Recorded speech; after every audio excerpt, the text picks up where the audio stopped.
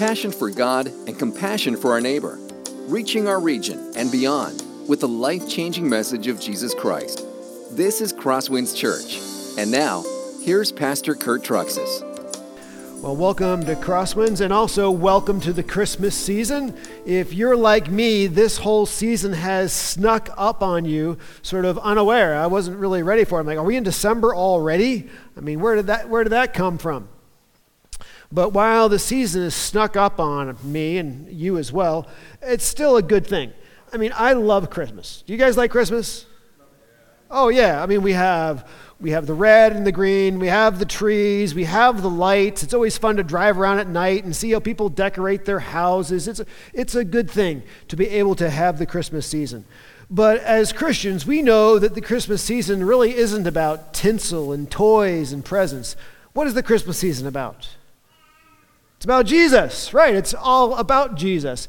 But the problem is, why the season of Christmas is supposed to be a time for us to slow down and to savor Jesus, reflect on Jesus, and enjoy Jesus. That usually is the last thing that happens at Christmas. Christmas is the most hectic time of year, where we have almost no time to reflect on Jesus. In fact, we spend more time probably thinking about what we're going to have for Christmas dinner than we do actually savoring and enjoying the Son of God. So to help you actually savor Jesus and to enjoy Jesus this Christmas season, we're going to do something a little different for the month of December. We're putting a pause on our series through the Gospel of Mark just for the month of December. And what we're going to be doing is we're going to be talking about the greatness of Jesus Christ and why we should be so incredibly thrilled that God has sent him. And we're going to be doing that by looking at snapshots of Jesus in the book of Hebrews. What will happen, by the way, is I'm going to teach the first and the last messages in this brief Christmas series. In the middle, I'll have other members of our pastoral team teaching those messages. And we'll also be rotating across the different campuses. So I'll be teaching here this week, and actually I'll be teaching next week in Spencer, and Pastor Jordan will be up here as we sort of tag team it as we work our way through this study. Now, the book of Hebrews that we're going to be looking at, and just a few snapshots of Jesus from it, is actually probably the most Christ-exalting, Christ-expanding book in the entire New Testament. You just cannot get enough of Jesus in that book. It's all over the place. And let me just sort of summarize for you what the book of Hebrews is all about. If you're following along, take out your outline, and I'll give you the first fill in the blank here. The book of Hebrews can be summarized in one sentence, and here it is. Jesus is greater. Jesus is greater. Jesus is a greater revelation of God than he has ever done before. Jesus provides greater salvation than was ever offered before. Jesus brings us greater blessings than we've ever experienced before. Jesus is greater than anything God has ever done in the past in every single possible way. But it's even better than that. Jesus isn't just greater than all that God has previously done, but there is absolutely nothing greater that God could do. In other words, if Jesus wanted to bless us more, and do something greater than he's already done for us through Jesus, he couldn't. That is how good we have it through Jesus. There is no room for improvement even for God himself. That's the theme of this book. Well, what I'd like you to do is we're going to read together our key verses. That's going to be Hebrews chapter 1. We're going to read verses 1 through 3. I'd like you to turn in your copy of God's Word to Hebrews chapter 1, verse 1. While you are turning to that passage, what I'm going to do is take a few moments just to tell you some background that is helpful for you in this book, and that'll be under the background section in your outlines. So first of all, Hebrews. It was likely written to Christians in Italy. And I say likely written to Christians in Italy because we don't know who it was directly written to, but there's clues in the book that lead us that direction. Like Hebrews chapter 13, verse 24, the writer says, "Those from Italy send their greetings." Like, why would you really care about that unless you're actually writing to people in Italy? So those from Italy, say hello. Incidentally, the book of Hebrews was first recognized as scripture in Rome, which is Italy. So it sort of makes sense that that's the direction it was written. The second thing you need to know by way of background is Hebrews was written to Christians who were suffering because they placed their faith in Christ. In fact, they were suffering so much that many of these young Christians were considering giving up their faith. They were considering quitting. How do we know that? Once again, there's hints of that and even direct statements of that scattered throughout the book. Like Hebrews chapter 4, verse 14. The writer of the book of Hebrews says, "Let us hold fast to our confession. Don't give up on Jesus." Or Hebrews 10:25, "Not neglecting to meet together, as is the habit of some, but encouraging one another, and all the more as you see the day drawing near." Don't give up going to church, even if it may cost you, even if it may be hard and involve a lot of suffering for Jesus. Because you need to realize what we have in Jesus is greater than anything God has ever done. And what we have in Jesus is greater than anything God could possibly ever do. He could never improve on Jesus. What kind of sufferings were the Christians who were in Rome going through at the time when this letter was written? For what we know as we place it historically on the timeline, this was the time when Nero was in charge of Rome. He was just a nasty dude. The great fire of Rome, he blamed it on Christians, and therefore he used it to make Christians his whipping boys. Things he would do is he would take Christians, he would tie them to stakes, cover them in tar, and then light them on fire to serve as human candles while they were still alive. He would take Christians and bring them into the arena where they would serve as those who were killed by gladiators. He'd bring them into the arena and let them be torn apart by wild beasts. That's the kind of suffering that these Christians were facing. But the writer of Hebrews says, don't give up on your faith. Remember what we have in our faith. Jesus is something better than God has ever done. And there's nothing he can improve upon to be something even greater than he can do. Another thing to tell you about by way of background, the author of Hebrews never tells us his name. And he does that, I believe, for a reason. Many people speculate about who the author of Hebrews is. But as I said, I believe he left his letter anonymous very intentionally. He wanted people, by the way, literally, the book of Hebrews is a literary masterpiece. It is extremely well put together as a piece of writing. And he wanted people, as they read his letter, not to walk away from it and say, man, that guy's a good author. He wanted people to walk away from it and say, wow, we have a great Christ. And so he left himself anonymous so people wouldn't credit him. People wouldn't look to him. I think the best way to put it is this. The more of the spotlight we take, the less of the spotlight Jesus gets. The more of the spotlight we take, the less of the spotlight Jesus gets. So the author of Hebrews left himself anonymous to give all of the spotlight to Jesus. In the last bit of background information, the Old Testament quotations in the book come from a Greek translation of the Hebrew Old Testament used by many in that day called the Septuagint. Now, you may wonder, what's this Septuagint thing? The Old Testament was originally written in Hebrew. At that time, people were sort of rusty in their Hebrew, just like we're rusty in our Hebrew, because most of us can't speak it or can't read it. But they spoke Greek in that day, so there was a translation of the Hebrew Old Testament made into Greek that was called the Septuagint. So that's the Greek version of the Hebrew Old Testament. And when the writer of Hebrews, he quotes a lot of Old Testament verses, he quotes from the Septuagint. He's quoting those verses because he's trying to show that Jesus is the long-awaited, predicted Savior of the Old Testament. But here's what happens when you and I look at those very same verses in our Old Testament.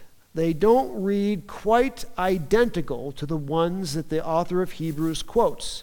And you wonder why. Well, our Old Testament is a direct translation from the Hebrew to English. But remember about the verses that he's quoting from the Old Testament in Hebrews.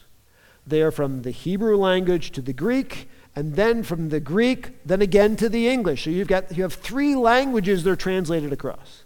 So during this study, at times we may go back to the Old Testament, and you see there's a slight disparity between the way the author of Hebrews quotes it and the way it reads in your Bible. Don't freak out. Just know there's a couple extra languages in there when they're translated across. Well, that ends the background introduction. Let's go ahead and turn to Hebrews chapter 1 that I had asked you to turn to earlier. I'd like you to stand out of reverence for the very word of God, and we're just going to read the first 3 verses that I'll be teaching on this morning. Follow along with your eyes and your copy of the word of God. Long ago, at many times and in many ways, God spoke to our fathers by the prophets. But in these last days, he's spoken to us by his Son, whom he appointed the heir of all things, through whom also he created the world.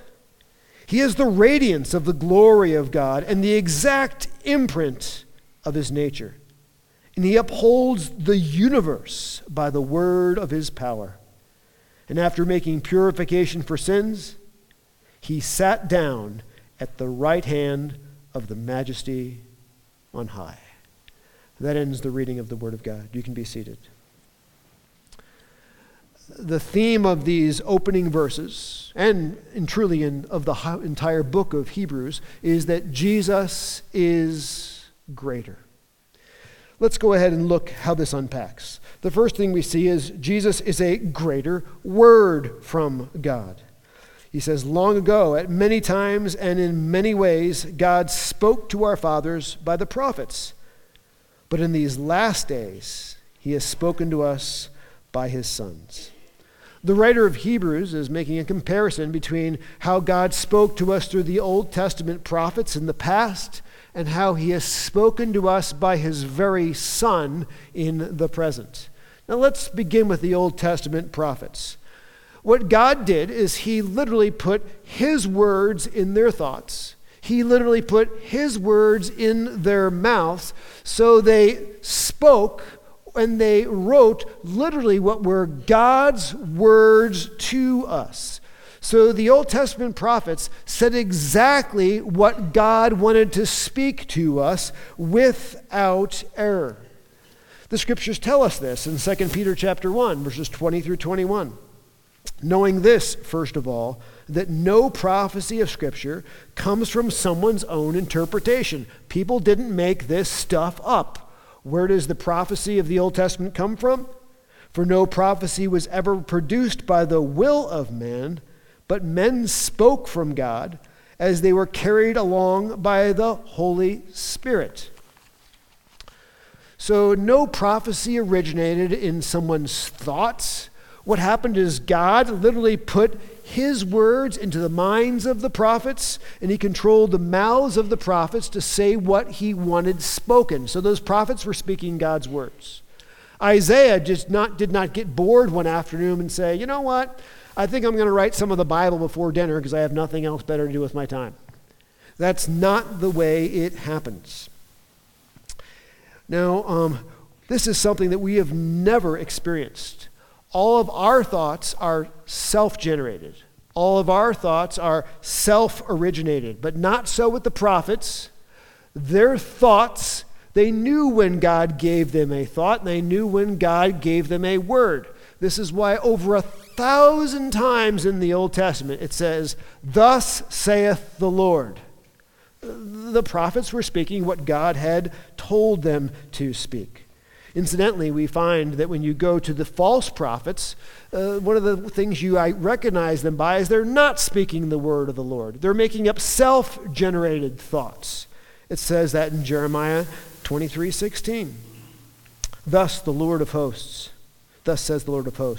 do not listen to the words of the prophets who prophesy to you, filling you with vain hopes. They're speaking visions of their own minds, not from the mouth of the Lord.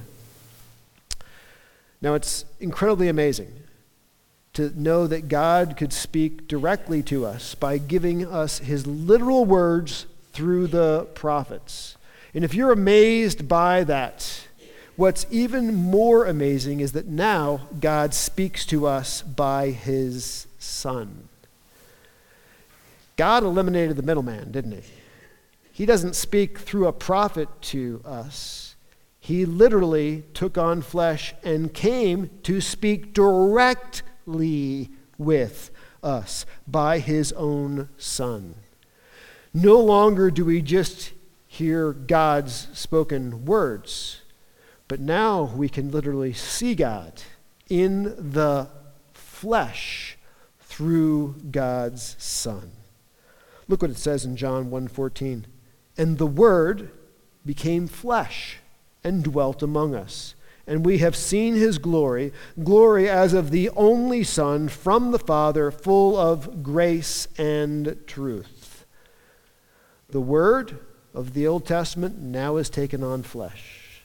God spoke through the prophets by directly and accurately as they spoke words in the Old Testament. Now he speaks directly and accurately by becoming one of us. It says this in John 14:10. Do you not believe that I am in the Father, and the Father is in me? The words that I say to you, I do not speak on my own authority, but the Father who dwells in me does his works.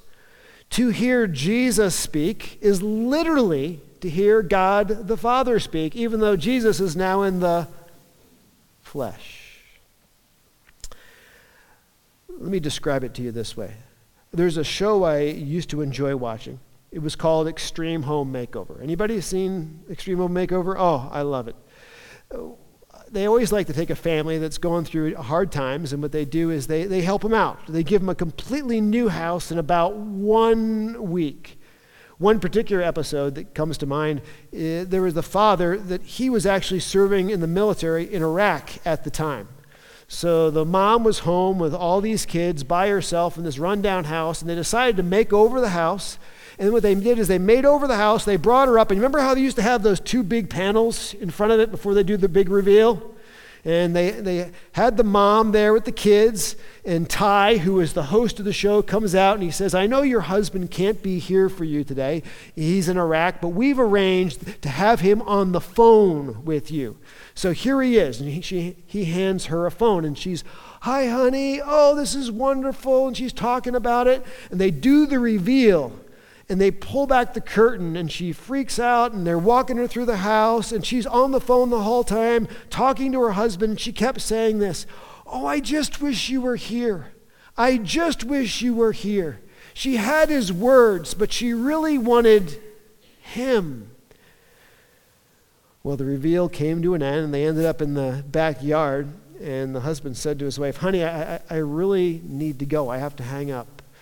So he hung up, and you could see the dejected look come over her face. But see, there was more to the story. The producers had not just arranged to have him on the phone. They had actually flown him back from Iraq. He was in the backyard hiding behind a bush. And as soon as he hung up the phone, he popped out from behind the bush, and she freaked out. She ran up to him and she held him, and she was so thrilled because, you see, it was good to have his words, but it was 1,000 times better to have him in the flesh. Folks, it's the same thing for us. It was good when we had the Old Testament, when we had God's exact words to us. But how much better is it now that we have God in the flesh through Jesus Christ? Jesus is greater. Greater than anything God has done in the past, and greater than anything God could ever do. Now, the passage we looked at continues to sort of expand upon the greatness of Jesus Christ by giving us 6 clauses to describe his greatness. The next clause to describe his greatness is that Jesus is the heir of all things. Hebrews chapter 1, verse 2, whom he appointed to be the heir of all things. An heir is somebody who is designated at a point in time, usually when someone deceases, to receive all of their wealth and all of their assets. They get their inheritance. And what we see here is that Jesus is the one who is designated by God to, at a time in the future, be the one who is in charge of all things that are in existence. Look what the Bible says about this in the book of Colossians. Colossians chapter 1, verse 16. For by him, speaking of Jesus, all things were created, in heaven and on earth, visible and invisible, whether thrones or dominions or rulers or authorities. All things were created through him, and notice, for him. Paul says that every single thing in existence in the physical world and every single thing in existence in the invisible spiritual world was created by Jesus and ultimately was created for Jesus. He is the heir of all things. Is Jesus getting to be pretty big in your mind? How much greater can you get than the Jesus? To describe the level of authority and power that Jesus holds, Paul sort of teases out the invisible spiritual world he is talking about. He says he is head over thrones or powers and rulers and authorities. What are those things that he's talking about? In rabbinic literature of that day, they had come to realize that there were different ranks and authorities and powers in the angelic world. Just like we have different ranks and levels of authority here in the earthly world. We have guys who are garbage men, and we have others who are presidents. Those who are presidents can press the button and start a nuclear war. The garbage man can't do that. They don't have that kind of rank and authority and power. And it's the same thing in the angelic world. And what Paul says, it doesn't matter what rank or level or authority you are at in the angelic world that is invisible to us. Jesus is above all of those things. Nothing is greater than Jesus in the universe. We may not see it that way now, but we will see it that way in the future because he has been designated by God as the heir of all things. Paul teases this out in Philippians chapter 2.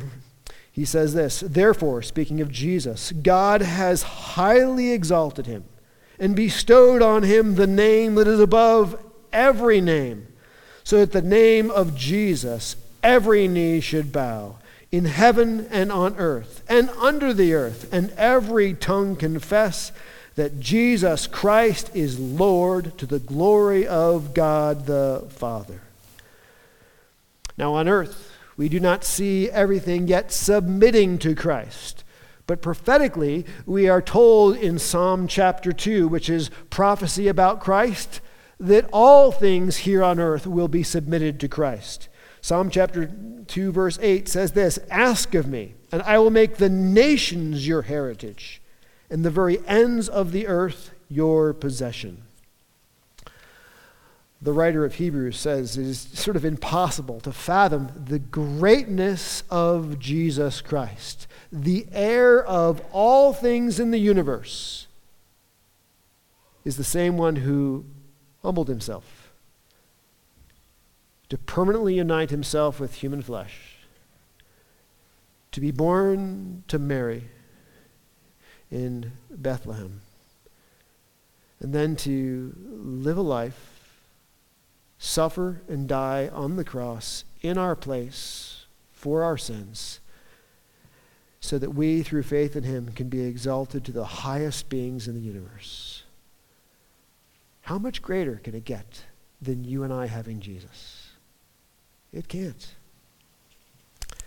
The writer of Hebrews continues, not only is Christ the heir of all things, Jesus is the creator of the entire universe.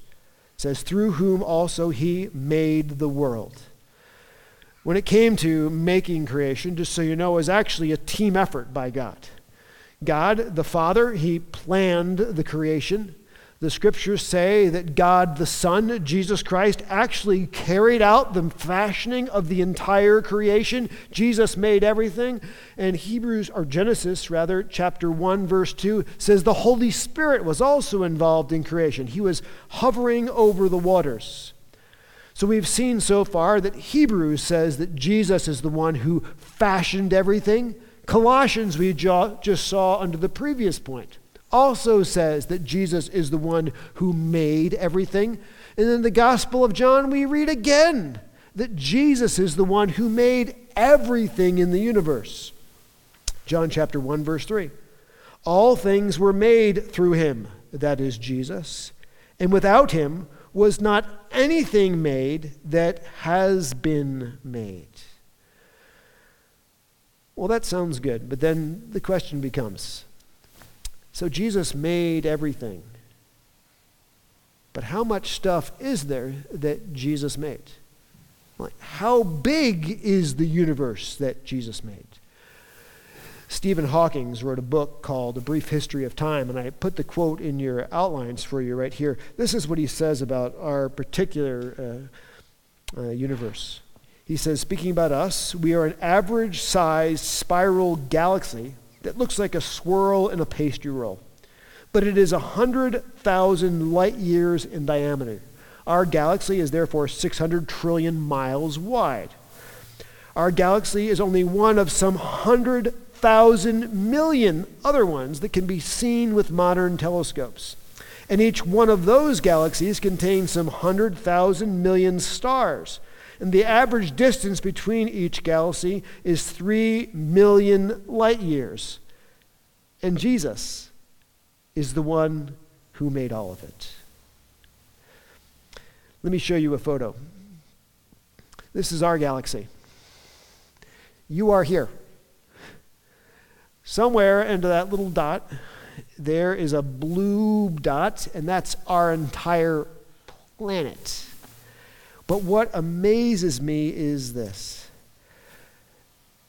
In the entire vast universe, God took special interest in us, in you and me. When sin entered the universe and Satan rebelled, and 1/3, it says, 1/3 of all the angelic beings joined him in that rebellion and became demons, God did not provide any way of escape for them. But for you and me, he did. In this little tiny blue speck called Earth, he cared enough about us that he devised a plan that the Son of God who fashioned this vast universe would take on flesh and become one of us in our universe. That he would ultimately be born in Bethlehem. Then he would die in our place for our sins, paying for our sin so we can be adopted as his brothers and sisters, the most blessed beings in the entire vast universe. That's us, all through Jesus, and we do not deserve any of it. Jesus is greater than anything God has ever done. There is nothing greater than God could ever do than what he has done for us through Jesus. The writer of Hebrews also says that Jesus sustains everything by his power. He upholds the universe, it says, by the word of his power. Now, sustaining things is different than creating things. Anyone who has children will tell you this. Creating them was the easy part. It's sustaining them through the next 18 plus years that is the hard part, right? Well, this is the same thing. Creating the entire universe was the easy part for Jesus. Sustaining the universe is the hard part, but yet that is something he does. Every single thing that is going on in our galaxy and in the other galaxies is being sustained by Jesus. The planets are regular in their motion because Jesus has made sure of it. Everything that happens on our planet with regard to weather systems and earthquakes and all that goes on is controlled by Jesus. There is nothing that is out from under his fingerprint. As I was thinking about this, I kept thinking about the stuff that we see in the news nowadays. Remember, the world is going to end in 12 years if we don't go green. Like we're the ones sustaining the earth, or we're the ones that can kill the earth. Trust me, we're not going to be able to kill it, and we can't maintain it. Jesus is doing that job. And he's much better at it than we ever will be. Now, don't misunderstand me, and I'm saying that we shouldn't be responsible in the way we do things. Obviously, we should be. But just understand that the future of this planet is not in our hands. The future of this planet is in Jesus' hands because he is the one who sustains and maintains all things. Now, as I was also thinking about this doesn't just apply globally. This applies to us personally. He is sustaining you and me and meeting our daily needs as well. We can find this when you go to the Old Testament. Remember the Israelites? It says in the book of Jude that it was Jesus who took the Israelites out of Egypt, and Jesus was the one who was maintaining them in the wilderness because they went into the desert where there is nothing to eat. So what does Jesus start doing? He starts giving them their daily bread. Do you remember what the daily bread was in the wilderness? Anybody? Manna. Bread from heaven. But it was interesting the way this worked, because this manna was there every morning. But what happens if they tried to store it up for more than one day? It rotted. It didn't work.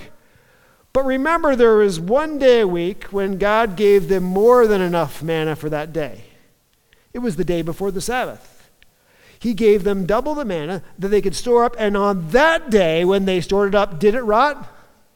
No. It sustained for 2 days. You see how Jesus was providing the daily bread for his people in the wilderness?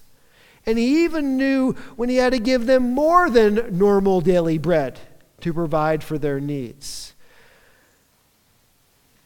The thing we need to realize is Jesus has never changed that plan. Jesus is in charge of providing your daily bread and my daily bread. He is the one who provides us everything we need to walk with him and to please him. This Jesus, who is the heir of all things in the universe, is the one who created all things in the universe.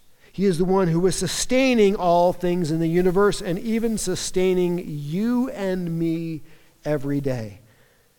Yet he's also the same one who humbled himself to permanently join himself to human flesh, to be born in Bethlehem, to completely identify with us, so he could speak to us, then die for us and save us.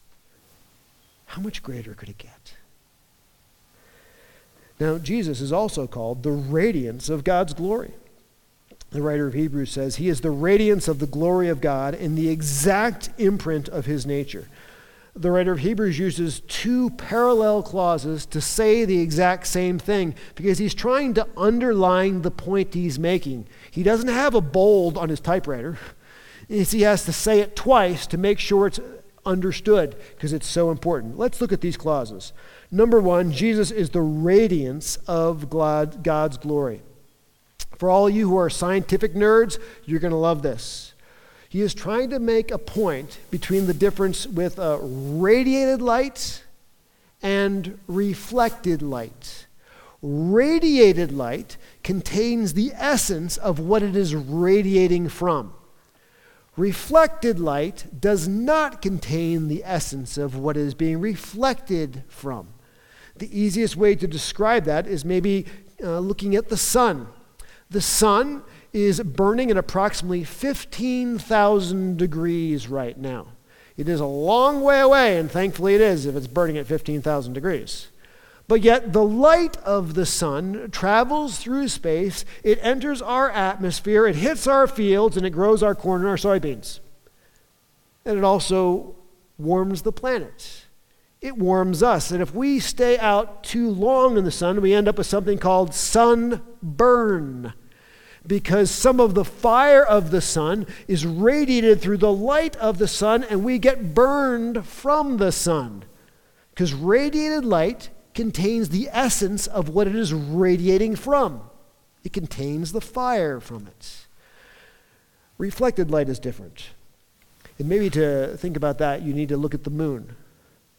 The moon doesn't contain any light in and of itself, yet you look at it in the sky at night and it's there. It's lighting up the earth. But moonlight does not contain any essence of moon in it, does it?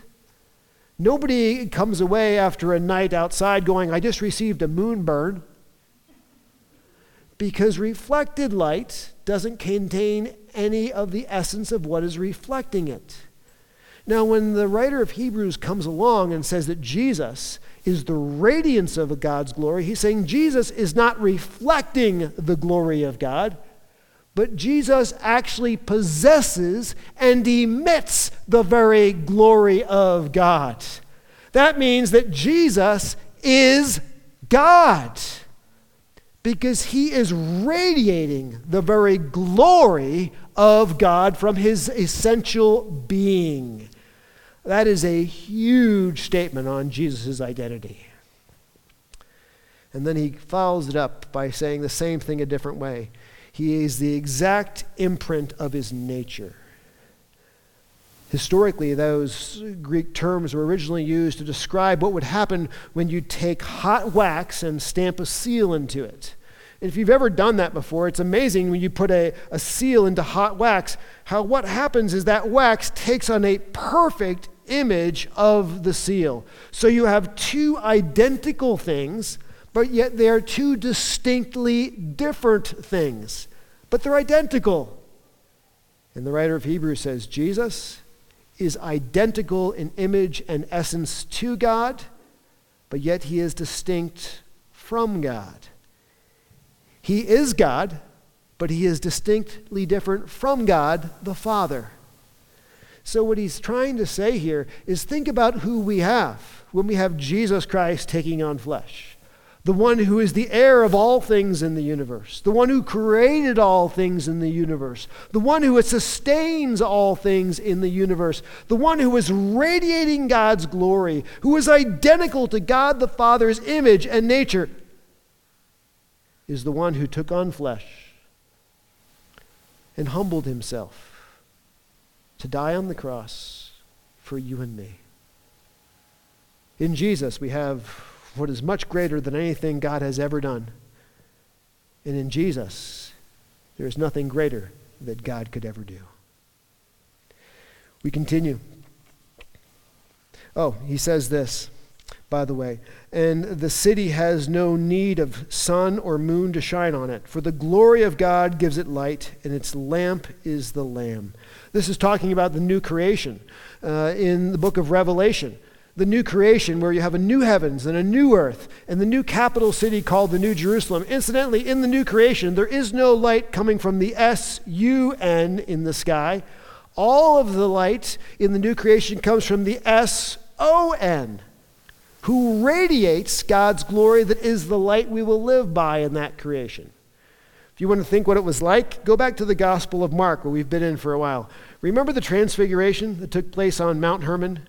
Peter, James, and John went to the top of the mountain, and he was transfigured before them. And what happened was Jesus finally showed forth his glory, because prior to that, he had veiled his glory. And what did they say Jesus was like? His face was like the sun. It was so bright. That same face will be the sun giving light in the new creation. That is the Jesus who came for us. Next point he makes is that Jesus purifies us from sin. He says, after making purification from sin. So what happens is that the tense here we need to know, by the way, is very interesting. It is a completed in the past tense, but it has ramifications in the present tense. In other words, what he is saying here is when Jesus died on the cross, he paid for all of our sins in our past. But get this, it is so great that he even paid for our sins that we have yet to commit in the future. The Old Testament sacrificial system didn't work that way. Remember, they had to keep re-sacrificing, doing it again and again and again. Yet when we come to Jesus, his final words on the cross are this: it is finished. The work is done. In Greek, it says tetelestai, which literally means paid in full. He has paid for all of our sins in one fell swoop, great sacrifice of himself. Sins of our past, sins of our present, and even the sins of our future. It cannot get any better than this. Jesus is greater than God has ever done. And what greater thing could God ever do than what he has done for us through Jesus? But even better, Jesus does not just pay for our sin judicially before God, but he has paid for our sins experientially. The way I can describe it is this. Does anybody have a stain in their carpet at home? Stains you've tried to get out, just refuse to come out? Well, if you don't, we've had some nasty stains in our life, because every stain has a story. It reminds you of something that went wrong and you cannot get it out. Our stain actually was in a chair. We had this old junky chair when we were first married, and it was one of those houses that was sort of rustic, lots of mice in it. And we had kids, which means lots of crumbs in it with the mice, which brought even more in. Well, apparently there was crumbs in this chair, and the crumbs had gotten under the cushion of the chair, and a mouse had gone under the cushion to eat the crumbs. Now, what happened next is that somebody in our family sat in the chair and flattened the mouse. So we have a dead mouse under the cushion, but we didn't know that. And he was there for a long time. And so you start to say, man, something just doesn't smell right about the house, but I don't know what it is. Until eventually we lifted up the cushion, and trust me, it was a stain. A rotten, decomposed stain that no matter what we tried to do wasn't going to come out stain that eventually led to us getting rid of the chair. But isn't that the same way it is in our lives? There's things we do, sins we've done, that we're filled with guilt. We're filled with shame. We look at ourselves in the mirror and we're disgusted with what we've become. It's like a stain. We just can't get rid of the past in our mind. We wish there was some way to get it out. And through Jesus, there is. I said Jesus does not just completely forgive us judicially before God, but he forgives us experientially in this life. That says in 2 Corinthians 5:17, if anyone is in Christ, he is a new creation. The old has gone, the new has come. The way Jesus takes out the stain of our past and our sin is he makes us into a literally new person when we come before God through him. He remakes us, taking away our old nature and giving us a new nature that loves Jesus and loves holiness and loves righteousness. In fact, the identity of who we are in Jesus is now so much greater than we ever were before him. That's why he makes purification for sin. And he doesn't just purify us judicially, he purifies us experientially in this life, making us in the new creations. Last thing to tell you. Jesus is seated at the right hand of God. It says he sat down at the right hand of the Majesty on high. Right now, he is at the highest place in the entire universe. And he is there in the flesh and blood, resurrected and alive. And here's what it says is so cool about him being in this highest place in the universe at the right hand of God the Father. Consequently, he is able to save to the uttermost those who draw near to God through him, since he always lives to make intercession for them. Folks, what could be better than the second person of the Trinity who took on flesh, who is now seated at the right hand of God, interceding for you and me? Who would you rather have pray for you and intercede for you and plead your case to God the Father? Could there be anybody better than Jesus? Absolutely not. My friends, we are so blessed. Jesus is greater than anything God has ever done in the past, and it is so great. There's nothing greater than God could ever do than what he has already done through us, through Jesus Christ. The heir of all things, the creator of all things, the sustainer of all things, the one who is in essence God radiating his glory. That is what we have in Jesus. My friends, I hope you this morning I've helped you see Jesus, and I've helped you savor Jesus. And I'd encourage you, fix your eyes on Jesus this wonderful Christmas season. Let's pray. This has been a presentation of Crosswinds Church. More of Pastor Kurt's sermons can be found online at christtourculture.com. Thanks for being with us, and may God continue to enrich your life.